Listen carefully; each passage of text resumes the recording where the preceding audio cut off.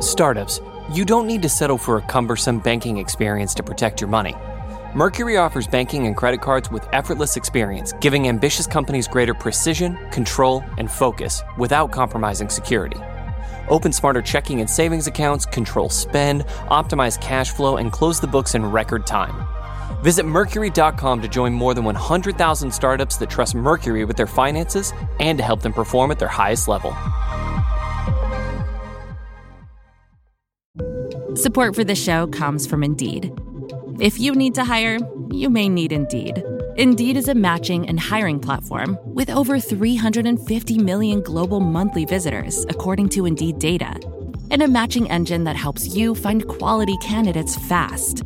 Listeners of this show can get a $75 sponsored job credit to get your jobs more visibility at Indeed.com/podcast. Just go to Indeed.com/podcast right now and say you heard about Indeed on this podcast. Indeed.com/podcast. Terms and conditions apply. Need to hire? You need Indeed. You're listening to Recode Decode from the Vox Media Podcast Network. I'm Teddy Schleifer, the finance editor at Recode, in today for Kara Swisher. Today we're going to play two interviews I just did at this year's Code conference. First, we're going to play an interview I conducted with Raj Shah, the president of the Rockfeller Foundation. And then later in the show, you'll hear Kara Swisher and me talking to David Solomon, who is the CEO of Goldman Sachs. But let's start with Raj Shah. This year at Code, we heard a lot about what Silicon Valley's richest residents owe to people in need, and the reckoning happening in tech at large. And Shah said that as recently as 5 years ago or so, representatives from companies like Facebook told lawmakers that, of course, they were saving the world. And they don't say that now. And I think there's a new responsibility. Frankly, I think that we're having a good conversation about, should technology billionaires give more and how can they do it optimally? That's great. In addition to that, we need to be having a conversation of how can the tools of modern technology that are transforming every part of our life and our society be deployed to lift up and support those who are fundamentally locked out of prosperity and opportunity in the world. You can find full coverage of this interview and everything else from the Code Conference at vox.com/recode. But now let's go to the Phoenician Resort in Scottsdale, Arizona to hear my interview with Raj Shah from the Rockfeller Foundation. Brief history lesson. A funny thing has happened in the world of philanthropy over the last 100 years. When John Rockefeller set out to create the Rockfeller Foundation, sounds like a pretty good thing, a lot of people actually thought his idea was pretty bad. A great president with the name of Teddy Roosevelt, said something along the lines of, no amount of charity with a fortune can make up for the misconduct required to achieve the fortune. 100 years later, we're sort of beginning to have that same conversation. People are beginning to criticize philanthropic gifts because it might reflect some misdeeds needed to make that money. And the guy who's in the hot seat today has to kind of manage that conversation. He happens to represent the Rockefeller Foundation, Raj Shah. We started with some history. Now we're going to do some math. Okay. Calculators out. The U.S. last year, Americans gave $400 billion to charity. At the same time, there's more private foundations than ever, probably more press releases than ever about good work people are doing. American inequality, 40-year high. You can walk around New York, San Francisco, see that something's wrong. What's not connecting? Well, first, thanks for having me, Teddy. I'm excited to be here because we're very committed to the idea that the tech sector can do a tremendous amount more to lift people up who are locked out of prosperity and opportunity. The premise of your question is absolutely right. We live in extremely unequal and frankly inequitable times. If you were born in the 50s and 60s in America, there was a 90+, in fact, unless your last name was Rockefeller, there was a 90+% chance you would do better than your parents. If you were named Rockefeller, that was a higher bar to achieve. By the time you look at the birth cohorts in the 1980s and 1990s, it's 50%. If you were born in poverty, a kid born in poverty in that earlier era, 50% of them would end up in the middle class. Today, it's less than 25%. Just as a thought exercise for this room, so familiar with technology, imagine the world in 1981 compared to the world today and how much wealth has been created and who has benefited, largely the technology sector in particular. Mm-hmm. Over that same period of time, the bottom 90% of American households have seen their real incomes be absolutely flat. So the structure of our economy has changed because of technology and globalization. And the only way we're going to change it to make it more equitable is thoughtful public policy, renewing, re-inspiring our politics, looking at where science and technology and the tools that allow for such progress can be applied to lift people up. And that's where philanthropy can play a role, as risk capital to bring those ideas forward and to help instigate those solutions. You said the only thing that could do it is government. Does that speak to the limitations of philanthropy? Because lots of people in the fundraising business would say, we've given $400 billion to charity, maybe we need to give 500 or 600 or 700. Do you feel like it's a question of a billion here, billion there, or is the idea that private philanthropy is enough to sort of solve the problems of American inequality? Is that just a false premise to begin with? Well, private philanthropy is not going to do it on its own, by no means. In fact, it's more like the old Margaret Mead quote that a small group of committed people working together can solve any problem. And we believe that, but we believe in public-private partnerships. The greatest hits of the Rockfeller Foundation, and frankly of all of philanthropy, have been efforts to create human progress with the public sector and with the private sector, not trying to replace it. I ran USAID before having this role. We had a $24 billion budget. Every year the Trump administration proposes a 30% cut to that, and no one's going to make that up with a little increase in private philanthropic giving to the poorest countries in the world. Right. So we have to know the game we're playing, and the game we play is how do we help the world's most vulnerable people around the world in low-income countries, and here in the United States, where more and more people are actually locked out of real progress and opportunity, how do we help lift them up? And the answer is technology, science, partnerships with government, advocacy for ideas that can make a difference, and raising the consciousness of all of us that by connecting to that service mission, you can lead a good life yourself, but make a real difference in the society around you. So there's a new conversation in the philanthropy worlds, as I was mentioning at the intro. For a long time, people thought everything with the word foundation at the end of it was a good thing, as apple pie in baseball.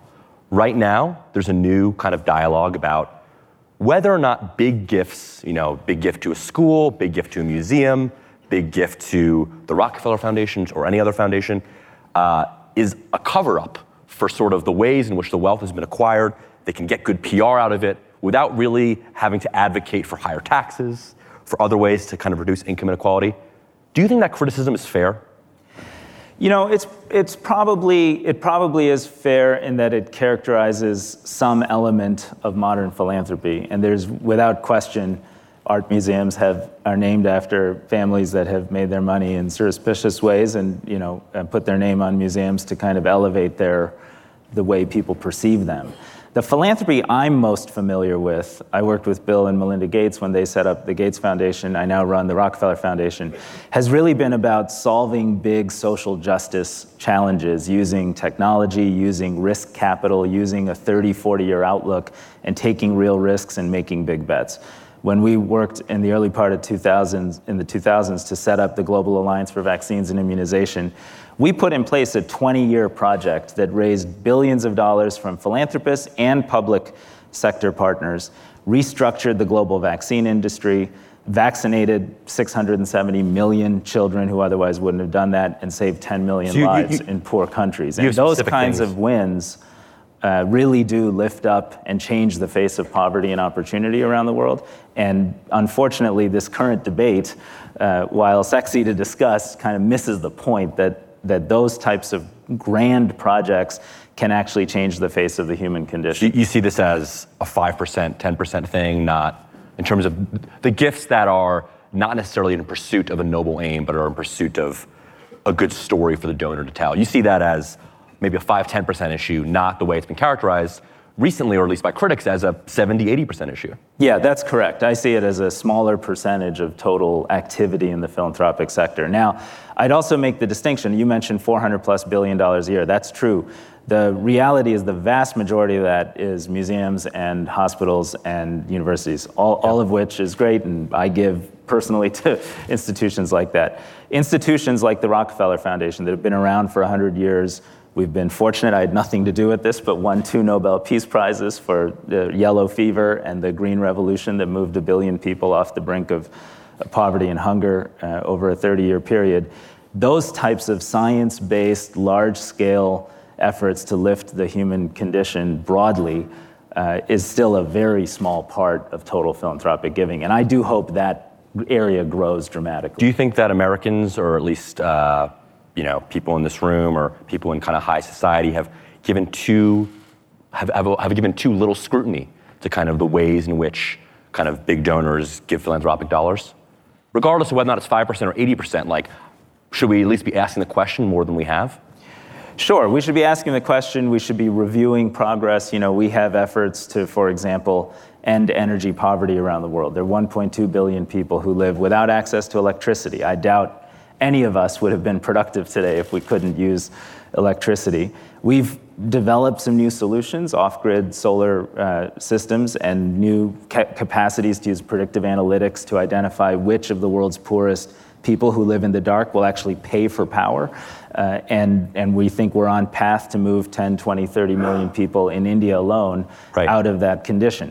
We should be evaluated 4, 5, 7, 10 years from now on did we succeed against that goal. And for each of our program areas, whether it's saving the lives of 6 million women and children in low-income settings, using predictive analytics in community health, or ending energy poverty using the tools I just described, we should be held accountable. We should publish those results, and people should hold us accountable. That has not happened for a long time. There has not really been a culture of people necessarily valuing this. No, I don't. I think I welcome more, definitely.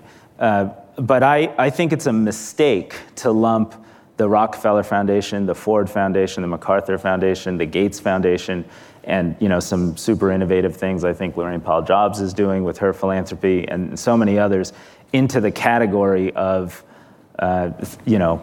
discredited philanthropy. That it's just not. It's high quality, high impact work focused on measurable results. And most of those institutions now, I'd say for the last 15, 20 years, have been in the practice of pretty rigorous evaluation and publishing performance. But the sector overall, in my view, should be much more focused on what can we do to create policy and political change to make our nations, to make our economy more equal and more equitable. And that dialogue, I think, just needs more energy and more investment. I want to ask you about opportunity zones, which I know you're very passionate about. These are part of the Republican tax bill that are intended to incentivize investments in under-resourced parts of the country. Why should people think that this is not a tax write-off for billionaires? Yeah, well, first, let's talk about what they are. So opportunity zones are a part of the tax bill, a bipartisan amendment that allows for deferred capital gains tax payments on earned gains that are then invested in one of 8,600 zones that have been designated around the country as opportunity zones. Which is that's a lot of the country. It's in about 10% or plus? Yeah, it's about 10%, right, exactly, of the U.S. population. But I will say it's a population that is 54% African American and Hispanic American, 30+% poverty rate, 12%, which is obviously 3-4 times the current level unemployment rate. So it did target lower income communities, and it likely will be a big influx of billions of dollars of investment into those communities. Our focus at Rockfeller has been helping the cities and community groups have a voice in how those investments are deployed and making sure that they lift people up in those communities as opposed to, frankly, raising asset prices and pushing them out. Now, some of the activity under opportunity zones will, in fact, just be a tax gift to those who would have made real estate development investments anyway. Or they move it over a couple blocks. Or they move it over a couple of blocks and they do that. So there's no question that that's a risk, and that's, in fact, a reality for some of the law. Our goal, though, is to prove that in some places we can crack the code and get it right and see real private investment drive growth, opportunity, and human welfare improvements in some of the tougher communities across this country. And this is the biggest tax incentive for such investment post-World War II. Now, one other thing about the tax bill, going back to our earlier point, the tax bill costs America $2.3 trillion over 10 years, according to the Congressional Budget Office. I didn't get to write or pass the bill, right?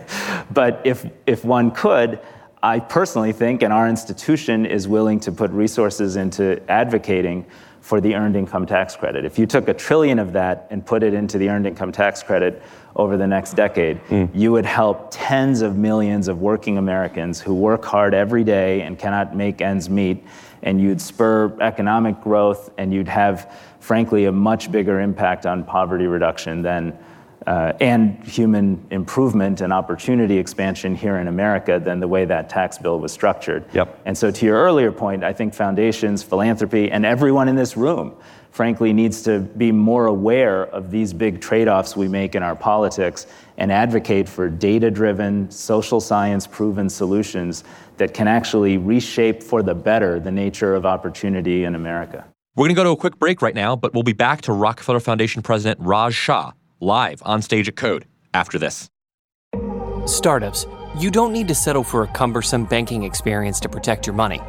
Mercury offers banking and credit cards with effortless experience, giving ambitious companies greater precision, control, and focus without compromising security. Open smarter checking and savings accounts, control spend, optimize cash flow, and close the books in record time. Visit Mercury.com to join more than 100,000 startups that trust Mercury with their finances and to help them perform at their highest level. Support for this show comes from Indeed. Imagine the perfect employee. Let's call her Jackie. Jackie is professional yet relaxed, punctual, friendly, meets deadlines, and just makes your job easier overall. But the search for Jackie can be long and tedious, especially when you have so many other things on your plate. Indeed wants to help you find your next Jackie. Indeed is your matching and hiring platform with over 350 million global monthly visitors, according to Indeed data, and a matching engine that helps you find quality candidates fast. They leverage over 140 million qualifications and preferences every day, so their matching engine is constantly learning from your preferences. That means they can better connect you with your Jackie. And listeners of this show can get a $75 sponsored job credit to get your jobs more visibility at Indeed.com/podcast. Just go to Indeed.com/podcast right now and say you heard about Indeed on this podcast. Indeed.com/podcast. Terms and conditions apply. Need to hire? You need Indeed. I want to talk about kind of the obligations of Silicon Valley's wealthy. As someone who's spent a lot of time overseas working with poor people, when you see that someone like Larry Ellison has bought a Hawaiian island, what's your honest reaction to that? When you see that, there's stuff like this happens all the time. Well, I got to be honest. My first reaction is, gosh, I wish I had a Hawaiian island. And then I catch myself and I say, no, that's not really true. Well, let's not get into that. That was the subject of your last speaker. I think the reality is it's a wonderful thing to see people making commitments to give back. And so we talked about the Giving Pledge. The fact that more 200 signatories is a big deal. I do think an economy driven by luxury items and the manufacturing and sales of luxury items for the uber rich is not the kind of economy that's going to sustain the country we want to have over time and the global interconnected world we want to live in. And so I think it's unfortunate, and I think it sets an example that a lot of people aspire to, but probably, interestingly, because I did get to work with Bill and Melinda so much, I always found it fascinating that that they would use not even their spare time, they would use their time and intellect and money to sit with me and others in a hut in Nigeria talking to a farmer about how improved seeds would improve rice production, would allow kids to go to school, and would change the nature of the local rural economy. When there are flies and it's hot and it's uncomfortable. That was probably the opposite of a yachting experience, but in some ways much more meaningful. And I have had the benefit of, in my life, of being overseeing the Haiti earthquake response, addressing famine needs in Somalia in 2011, being responsible for the Ebola crisis and the response in West Africa. People that we've brought into that work have said to me the most rewarding things they have done in their lives have been their ability to contribute in that moment of someone's need to helping others. And in some sense, the rewards from this work are are much more powerful, I think, than just pure luxury. I want to ask you about the Giving Pledge. As you mentioned, you worked for Bill and Melinda Gates for a long time, still mentors to you. Mackenzie Bezos last week gave $35 billion, or a few weeks ago, $35 billion, a lot of money. There's a lot of positive buzz about the Giving Pledge. Only about 7% of the world's billionaires have signed it. About a sixth of Americans billionaires have signed it. A decade in, is this a policy failure or is this good enough? Well, the Giving Pledge is important because you want everybody who has the means to say we're going to give half our wealth away to make society a better place. I would love to see it also say that those resources would go primarily to the kind of social justice types of efforts we talked about earlier. So people aren't giving money to a new college auditorium. That's correct. I mean, right now it doesn't have those kinds of rules around. Right. I mean, right now there's basically zero rules. You don't even have to do it. And that's the big issue I have, which is, because of the nature of our economy, those families that are part of the Giving Pledge will grow their wealth at 9% a year on average, and currently are giving kind of 1% a year on average. So getting to giving away half their wealth is getting harder and harder and harder every year that goes by. And while philanthropy is never going to be a solution for policy and politics and changing the nature of our societies, they can have tremendous impact if they move faster. At Rockefeller, we created a co-impact platform to allow Giving Pledge and other families who want to work with us in a collaborative way to accelerate their giving. And it's been a phenomenal experience. As a result of just in a couple of years, we're seeking to move 1 million of the world's most highly impoverished women out of poverty in a number of countries, getting 4 million kids, mostly girls, in school and educated in parts of Africa and Latin America, reducing the child mortality, the child death rate in Liberia by 50% through investments in community health, and in all of those putting in place really high quality data systems to be able to see what's happening and optimize performance. My instinct is when Giving Pledgers and others touch and see and understand the speed of impact you can have in this world through those kinds of projects, they will be inclined to give much more. I want to ask another question before we get some folks at the mics. Charlie Munger, not a guy of Silicon Valley, but he has this famous quote, which I'm sure you know, which was he was on the board of Costco, and he said that he thought that Costco did more good for the world than the Rockfeller Foundation. He was just using you guys as a stand-in for choose your name philanthropy. Yeah. But it's this idea that, which I'm curious whether or not you think this happens in Silicon Valley, the idea that people, maybe you're a venture capitalist, you do some impact investing, maybe you're a startup CEO, which does some good for the environment, that your day job is good enough. Yeah. Do you see that in the Valley, in tech specifically? Well, definitely, 5 to 7 years ago, when I was in government, I'd come to the Valley and visit with CEOs and companies. There was this explicitly stated assumption that because we're at Facebook, we're saving the world, or because we're at this startup, we're saving the world. I don't think people would say that now, but... And they don't say that now. and I think there's a new responsibility. Frankly, I think that we're having a good conversation about, should technology billionaires give more and how can they do it optimally? That's great. In addition to that, we need to be having a conversation of how can the tools of modern technology that are transforming every part of our life and our society be deployed to lift up and support those who are fundamentally locked out of prosperity and opportunity in the world. And I see every day the opportunity for you, if you're a computer scientist, if you spent your time helping to understand how predictive analytics can identify a high-risk pregnancy in Rajasthan, India. There's a project we do. Before the woman's even pregnant, we can get 3 or 4 antenatal community health visits to that woman at almost no additional marginal cost and prevent either death or disability or child mortality in the first 48 hours of life following birth by that simple intervention. And I saw that Mary Meeker today was quoting Tim Cook and said, Apple's going to be known in the long arc of history as having transformed health for its work on health, which is great. I just hope when that story is written, people will look back and say, it wasn't just the health of Raj Shah, who went for a jog with his iWatch and was, tracking his heart rate the whole time, but it also saved the lives of the 6 million children under the age of 5 who will die this year from malaria, pneumonia, diarrhea, and other very simple causes of death, birth asphyxia, that are entirely preventable at almost no real cost. But we need the predictive analytic tools, and we need the data visualization systems, and we need the architecture to do it, and we need your help from the tech sector to make that real. You had a good relationship with Republicans when you were head of USAID, different Republicans who are now in power. You guys are now funding projects like taking down Confederate statues in New Orleans. I'm just curious how you've had to reimagine philanthropy in an age when the safety net's being cut back, and presumably lots of the priorities that, I know you guys have made a big push on resilience against climate change. This is a different world in which you're trying to change than the one 4 years ago. Yeah.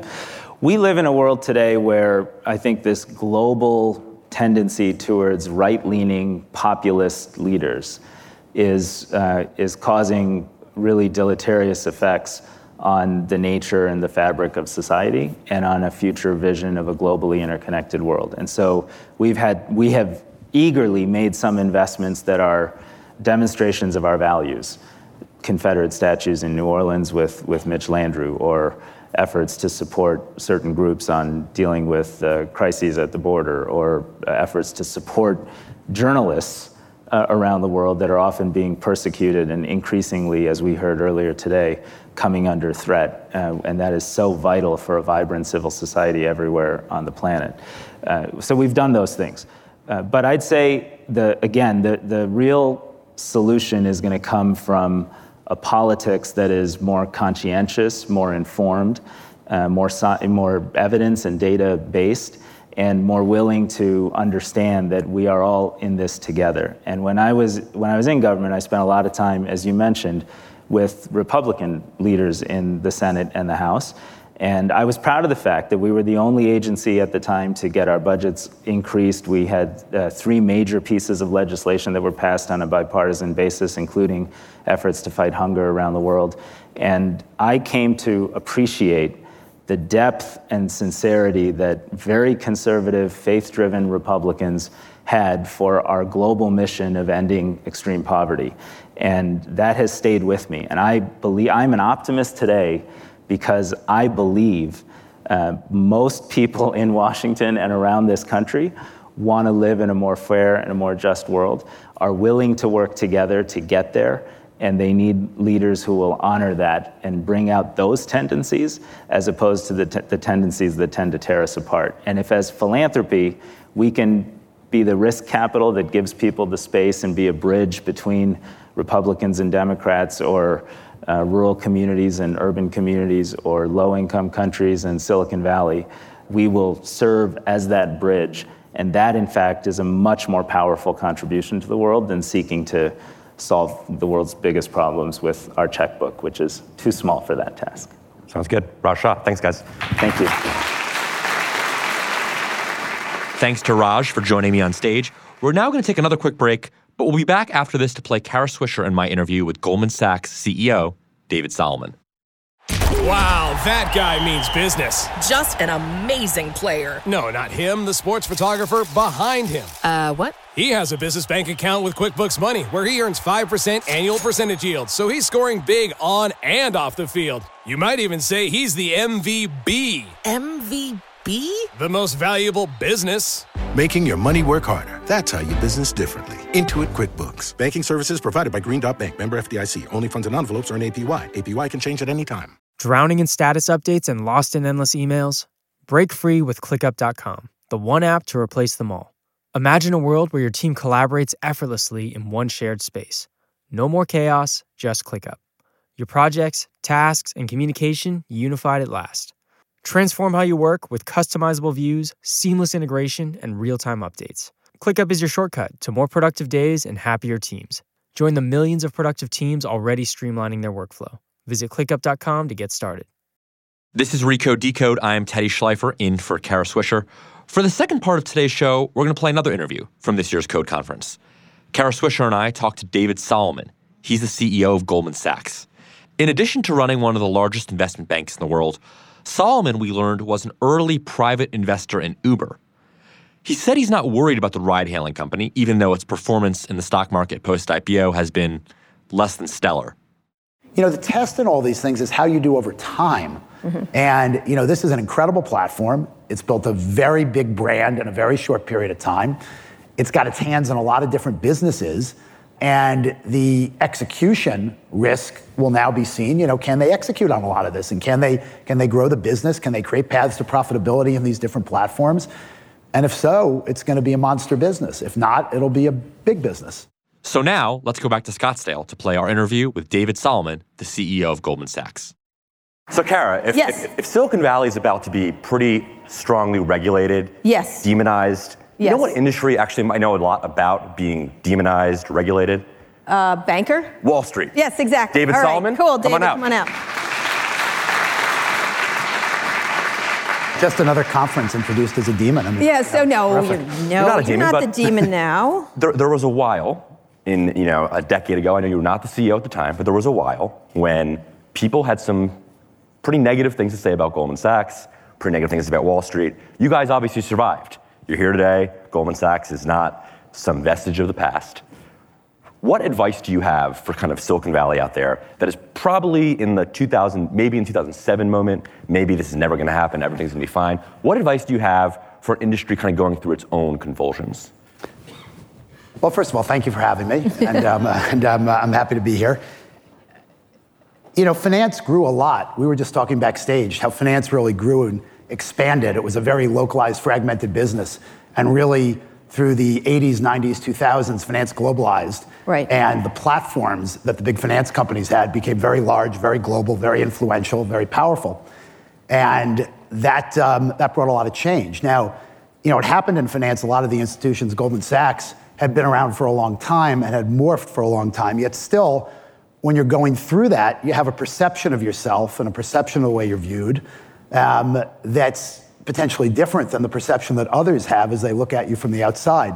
So the first thing you have to say about what's going on in tech and with these big platforms is that they've had enormous success. They're in the position that they're in because they've had enormous success. They've done a lot of things right.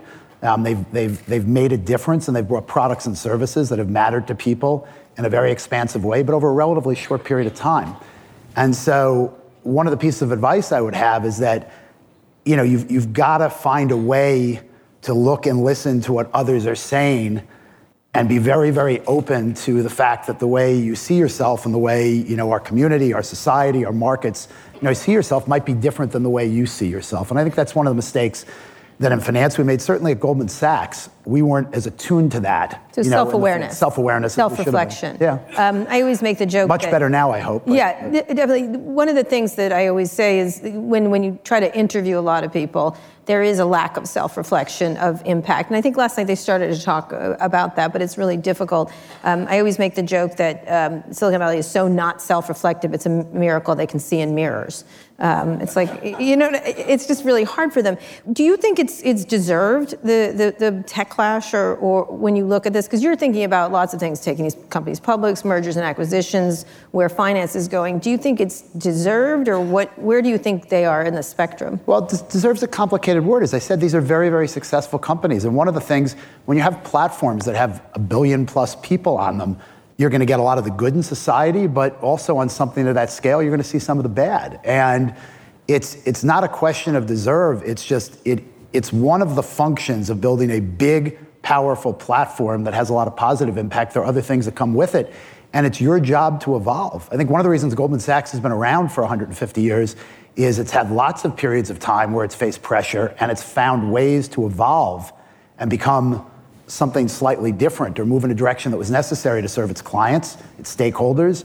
And, I think that's important for all businesses. So you have to remember, these are very young businesses, no matter what. When you look at these businesses, 20 years is a very, very short period of time in the life cycle of companies that are really going to have a lasting impact. And so I don't think about it through the lens of what's deserved. It's the reality of this is where we are. These have become very, very big businesses. They've changed the way we operate in the world. And given that, there's some positives and there are some issues that have to be dealt with. And it's their responsibility. The leaders of those organizations have to figure out, both in their own actions and working collaboratively with government and and all sorts of stakeholders how they want to evolve their businesses. And if they do that successfully, they'll do just fine. And by the way, there'll be bumps. They'll make a lot of decisions that are right. They'll make some decisions that are wrong. They'll have to adjust. But by and large, they're really good companies, and they'll find ways to navigate it. So you think, similar to Goldman Sachs in 2007, that a company like Facebook or Alphabet has been too inward-looking and is not really aware of the perception out there of them? That's not for me to judge. I could just say about Goldman Sachs, as we came out of the financial crisis, one of the things that we had to wrestle with was we had been a private partnership in a very, very private company, and we went public in 1999. And so we had only really been public for about 8 or 9 years when the financial crisis came. We were growing about 17% compounded a year during that period of time. So the world looked very, very different, because when you're growing, you think you're doing everything right.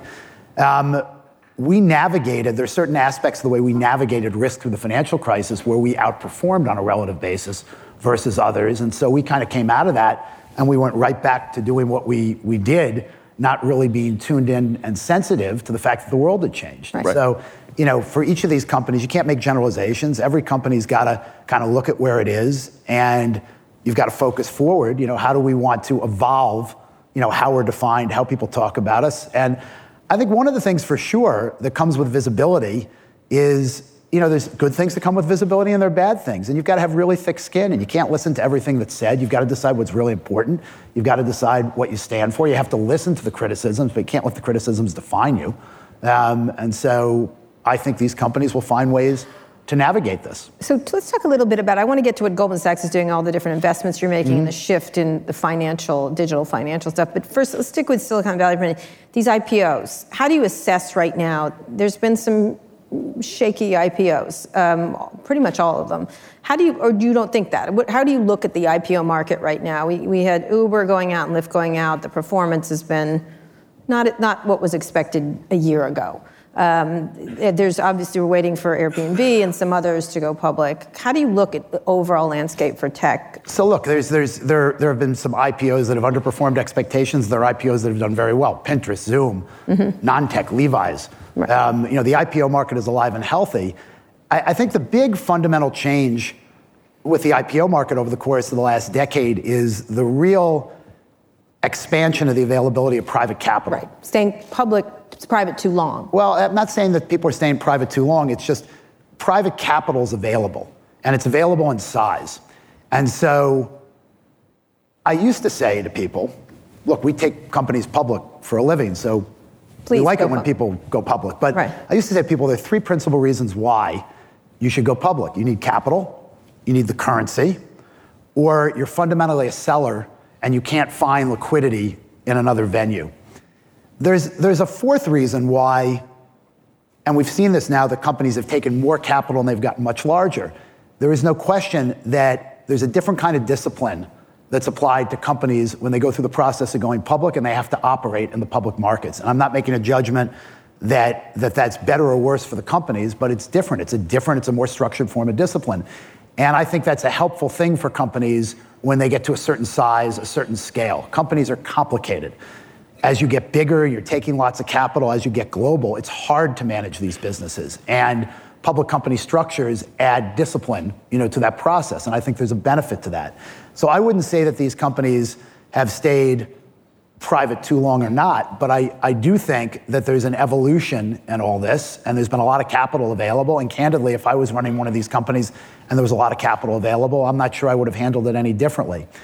When you look at a handful of the companies that have not performed to expectation, I just say as someone who's taken a lot of companies public, and there was a point in my career where I ran that business for Goldman Sachs, one of the hardest things to do is take a company public where the expectation of how that company is going to do in an IPO is different than the reality at the time that you're going public. It's very, very hard, and those tend to disappoint. Right. So if you go back and you look historically, 3 companies where there was very, very high expectations in their IPO: Google, Facebook, Uber. And all 3 were IPOs that initially, in the months right after the IPO, all were considered as not having performed as expected. Sure, but this all gives kind of fuel to the idea, which has circulated in Silicon Valley for 5 years of the 10-year bull market, that Silicon Valley is in a financial bubble.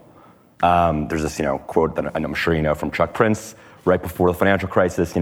When the music stops playing, things will get complicated. But for now, the music's playing, so you got to dance. I remember that quote. You remember that quote. To what extent do you feel like people are dancing too much, so to speak, in Silicon Valley? How worried are you about a bubble? Silicon Valley is a reflection of what's going on with capital and money all over the world. We have the most extraordinary push of monetary policy in the history of the world. And with interest rates basically zero all over the world, it's not surprising that people move out on the risk curve and people look for more risk assets. So you don't see it as a Silicon Valley specific problem? I think that people are they're looking for returns in an environment where riskless returns are basically zero or negative, even in a lot of places.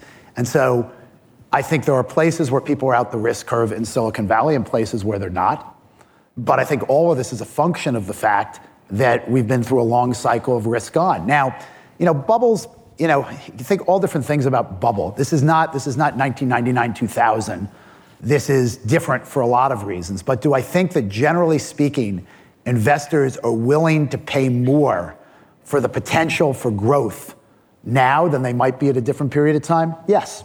People are assuming in a lot of these companies, it's not that they're not good companies, we're talking strictly about valuation, that the growth trajectory over the next 5 years and the execution of all the things they're saying they're going to do is going to go off flawlessly. And some will, some won't. And I don't necessarily think about that as a bubble. I just think that people are further out on the risk curve than they've been at other points. Well, let's talk a specific company. You just mentioned them. Facebook and Google had since done well, and you mentioned Uber as the third one, which has been more disappointing to investors. They did have a great run-up for a long time, and they did have tons of cash from all over the place. There was tons of availability of capital for them. Assess how DAR is doing and where that changes, because I think a lot of people feel this is a business that was over-indexed, essentially. Look, and you guys were an investor. We've been an investor. So one of the things I was going to say to you, say that, Uber is one that hasn't done well. We've been an investor in Uber for a long time. We've done very well. Yeah, but from 2015, if you didn't. But maybe that's the lens that we should be looking through. Yes. Okay, the fact that for 5 minutes in time, Uber went public and it's trading a little bit below its IPO. What I think Dara is focused on appropriately is how he's going to build value in this company, over the course of the next 5 years. And, he stepped into, a very, very complicated platform. That's a nice in a very, very young company. Yeah. And a very, very young company where there was a lot of change. He stepped in with no chief financial officer. He stepped in with a lot of senior leadership that he needed to hire. He stepped in with multiple platforms and multiple investments, some of which he's keeping, some of which he's made decisions, to de-emphasize or not to allocate capital to. So the test in all these things is how you do over time. And, this is an incredible platform. It's built a very big brand in a very short period of time. It's got its hands in a lot of different businesses. And the execution risk will now be seen. Can they execute on a lot of this? And can they grow the business? Can they create paths to profitability in these different platforms? And if so, it's going to be a monster business. If not, it'll be a big business. But I'm watching with everybody else. We're a shareholder. I'm a personal shareholder. This is an angel investment, or? I'm sorry? You have an angel investment? I was in some venture funds that were in very, very early. The firm also made some news. A few years ago, the firm sold the security to private wealth clients. To private wealth clients, that was a convertible security where you earned a very small interest rate, but your principal converted into shares at a discount to the IPO price, and that discount was bigger the longer it took for them to go public. And I bought some of that security because at the time they were raising money privately at a very high valuation. Given what they were doing, and autonomous and other things, it was clear they were going to keep raising equity. And this was basically a way of preventing yourself from being diluted, as they made the path to the IPO. It turned out to be a terrific security. What about M&A? Talk about that, because there hasn't been a lot of M&A, although it's the bigger companies. There just was one, I shouldn't say that, there was one Salesforce. Yesterday. Just bought a Tableau. That used to be a very big market for you all, for your business. How do you look at the M&A market? It's one of the cornerstone businesses that we're in. We advise companies on strategic activities. We advised Tableau yesterday on its sale to Salesforce. Yesterday morning you also saw this Raytheon, UTX transaction. Mm-hmm. I think strategic activity continues to be very high. CEOs are engaged. And if you step back and you think about the mindset of most CEOs across lots of industries, you've got to find ways to drive growth. And so there hasn't been as much, there's been some, but there hasn't been as much M&A in the tech space because there's been a lot of growth. And so if you're CEO and you're operating where your business or your platform or whatever you're doing is creating organic growth, there's not a lot of reason to think about doing things strategically. But if you're operating in other parts of the economy where the growth is more GDP or a trend, and you have to figure out how to accelerate or strengthen your position, it's a big part of the dialogue. Scale matters. One of the reasons scale matters is because there are very few businesses that don't use technology to sell their products, connect with their clients or customers, manufacture what they do. And the dollars needed to invest in tech platforms in almost any business require scale. They're significant. And so M&A is a way of people creating scale to protect their position. And so I think you'll continue to see, meaningful activity if they're allowed to.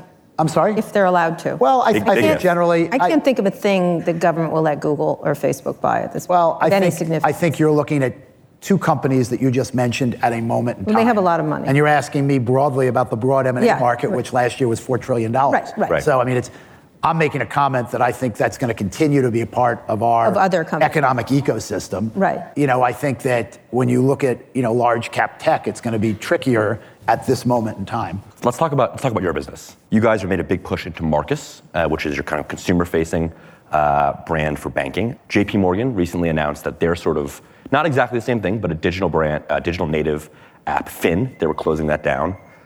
There are a lot of companies in Silicon Valley, Robinhood, SoFi we're having on the stage later today, everything from Square, that are sort of consumer-facing at their core. These are things with product and design.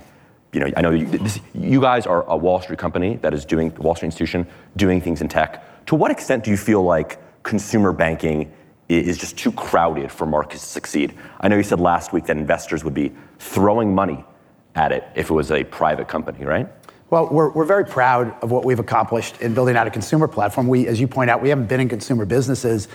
There are a variety, and this gets to the evolution point, there are a variety of reasons as to how the world evolved, where we decided that we needed to start to find a way to move in the direction of consumer businesses. We thought that there was an opportunity to deliver a different kind of product and service that helped consumers manage their financial affairs in a much more integrated way with a lot less friction. JP Morgan Chase is a huge consumer franchise. They're going to continue to be a huge consumer franchise. We think there are opportunities to use a digital platform in a different way. And in a small number, 3 years, we've got 4 million customers. We've brought in $45 billion of digital deposits into the firm, and that's still growing, and that's very important. That's very important for us. And the feedback we get from clients on the services we're providing on the platform is very, very good.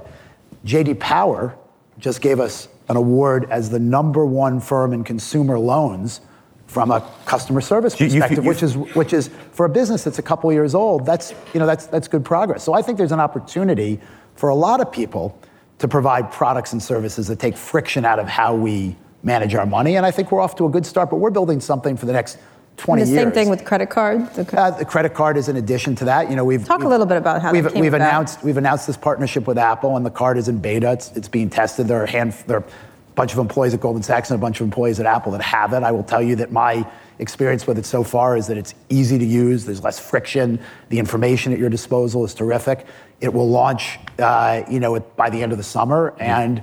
Talk about how that came out. You just said, I think I'm sorry? How did it come about? Talk about the specifics. Well, what came about from our perspective, we have been thinking about building an integrated digital platform. We started with deposits and unsecured loans. But our vision was always that the opportunity to put onto a digital platform everything that people need in a very integrated, seamless way. So you need to spend, you need to borrow, you need to save, you need to invest, you need to insure and protect.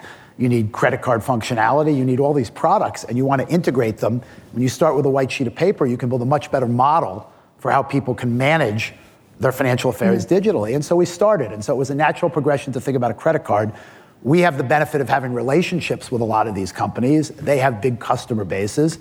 And we have the advantage, unlike others that are in the credit card business, that we didn't have a historical business. So we built a platform for scratch. It's the first credit card platform to be built in the last 20 years. Why Apple? What was because of the?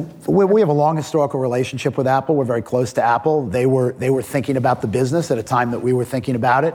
They spoke to a number of firms, and we found that kind of our vision and their vision, there was a lot of overlap in that. And so we went down the road. And look, with partnerships, they can always be complicated, but we've got a long history, and we're very optimistic that the partnership will do something that's neat. I want to ask you about brand. Obviously, you guys were talking backstage. You're competing these days for talent with Peloton, Slack, maybe even Joule, an engineer who's thinking about going to any of these places. It's interesting that you guys brand Marcus as Marcus by Goldman Sachs.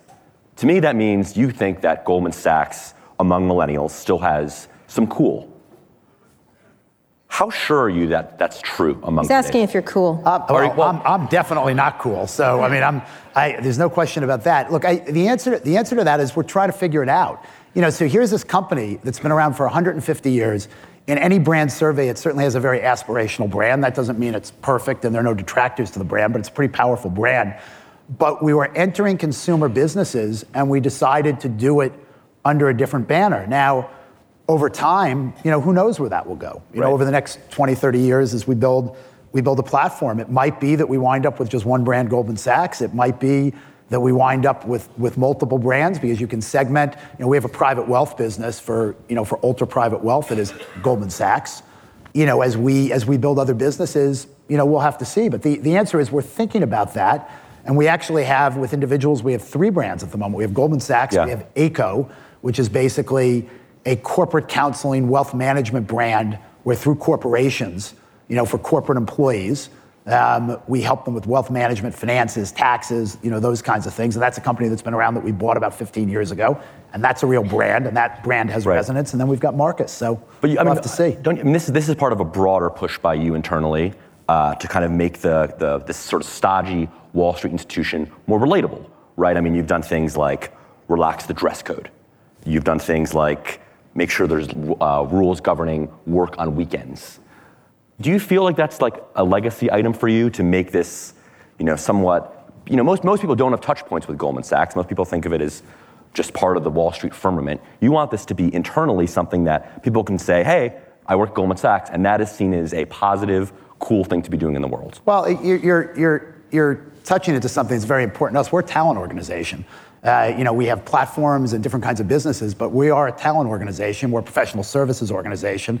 And so attracting and developing talent is a huge part of what makes the place tick. And you're aware of the perception of what Goldman Sachs is. I'm aware of all the different perceptions of what Goldman Sachs is. And one of the things that I'm also aware of is that 74% of our employee base is millennial or Gen Z. 60% of our employee base is 30 years old or less. And so, the world's just more competitive than when I started 35 years ago, and you've got to be relatable. So when the things you're talking about, dress, how people work, et cetera, we're very fortunate that Goldman Sachs is one of the top 5 or 10 places that when people are coming out of undergraduate school, they want to go start a career, get some training, get some skills, meet people, network.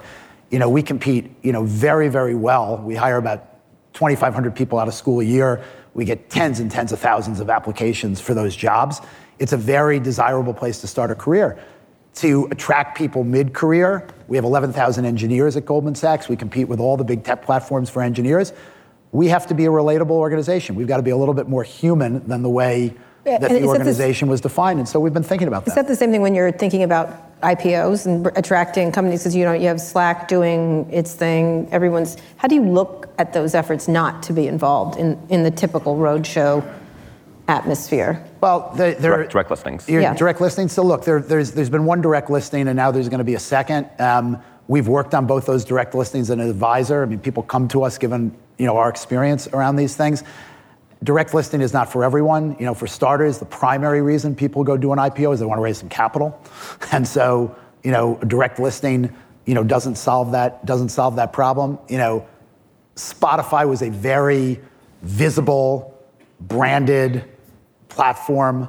It'll be interesting to watch Slack, the next one. I think there'll be some direct listings, but I don't think we're going to wake up tomorrow and have the whole IPO process shift in this direction. And then the long-term stock exchange. We had Eric here. How do you look at those? I met with Eric. It was a while ago when he was first getting started. Probably when you didn't think it was going to happen. No, I actually thought he was a super, super smart guy, and I thought it was super, super interesting. It'll be interesting to see how this all evolves. I think there's going to be a lot of disruption around equity platforms, exchanges, liquidity.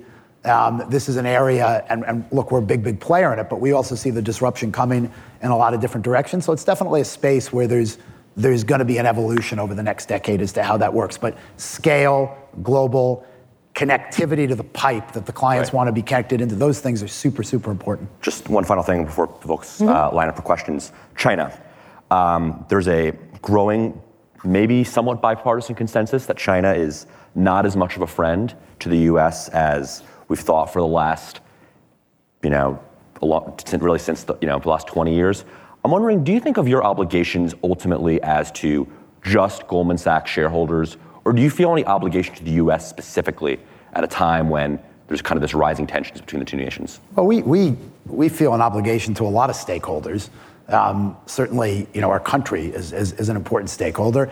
And, I feel strongly, I would side on the fact that we had a foreign policy initiative over the last, 30, 40 years that led us in a direction with China and has led to a bunch of imbalances. I look for ourselves, we've had a joint venture there that we've wanted to control for 15 years, and we've been told that we'd be able to make progress and move toward having economic control of that joint venture, and it hasn't happened. In other words, it's not a level playing field with respect to the way we operate there, or someone, from there can come operate here. And I think that's got to be rebalanced. I think it's going to be a long, arduous process. It's not just about trade.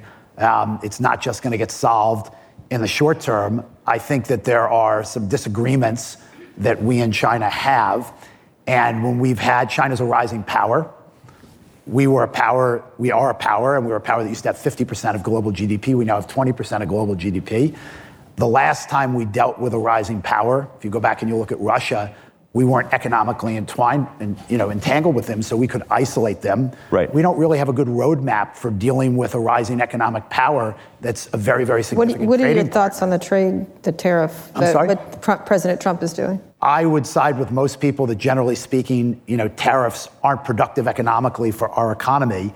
I do think that we have to find ways to pressure China, and I haven't come up with necessarily a better way to do that. I think the thing that becomes complicated is we've got a lot of skirmishes going on, and the big skirmish is over in that direction, and I think the more we can focus on that, the better chance we have of bringing others along and possibly making more progress and moving forward.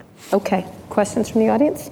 So, hi, Crawford Delpret from IDC. I have a question for you in the sense of, you touched on this briefly, but think about the number of public companies. So if you go back to 97, we had about 7,000 public companies. Today we have between 3,500 and 4,000. Can you just sort of look out for us and kind of, what does the public company world look like 5 years from now, just from the sense of you got this concentration and this smaller number? And you talked about why companies go public, but it just seems like the theater for how we're going to be investing in public companies is just by definition going to change going forward. I'd love your thoughts on that. Yeah, sure. And it's 5 years is a short period of time, but I think as you look forward, here's what's fundamentally changed. If you go back when I started my career in the early 80s, if you were a small company and you needed capital, there was only one place you could really turn, the public markets. I mean, there was early stage venture, and then there were the public markets. So you had companies going public raising $5 million, $10 million, $20 million. Given the concentration of institutional capital and how important that is to the public marketplace, there's no market for companies like that, anymore. So companies have to have scale and market cap to have liquidity. And in that context, that delays, the process of when companies can go public. So, I think the chance of us going back to 7,000, 8,000 US public companies is low. I do think things can ebb and flow a little bit from here. I do think we've been in a period of time where private capital's been abundant. In a different environment, private capital might not be quite as abundant. I mean, I know it's hard for anybody to imagine, but if we were in an environment where there was a 6% US Treasury, there wouldn't be so much private capital available. My guess is one day we'll wake up, there will be a 6% US Treasury again. So, these things can ebb and flow. But I think that capital formation has just become a lot easier privately, and that will continue to keep people out of the public markets until they really need to go, and they'll generally be larger companies. Yeah. Thank you. Okay, very quick, one more question. Sorry, we're trying to keep on time today. I know we didn't yesterday. Go ahead. Sure. Pam Dillon, Ringit B2B Software. David, my question has to do with the public and private markets again. You were discussing all the reasons that someone would want to go public. Of course, there are reasons that someone would not want to go public.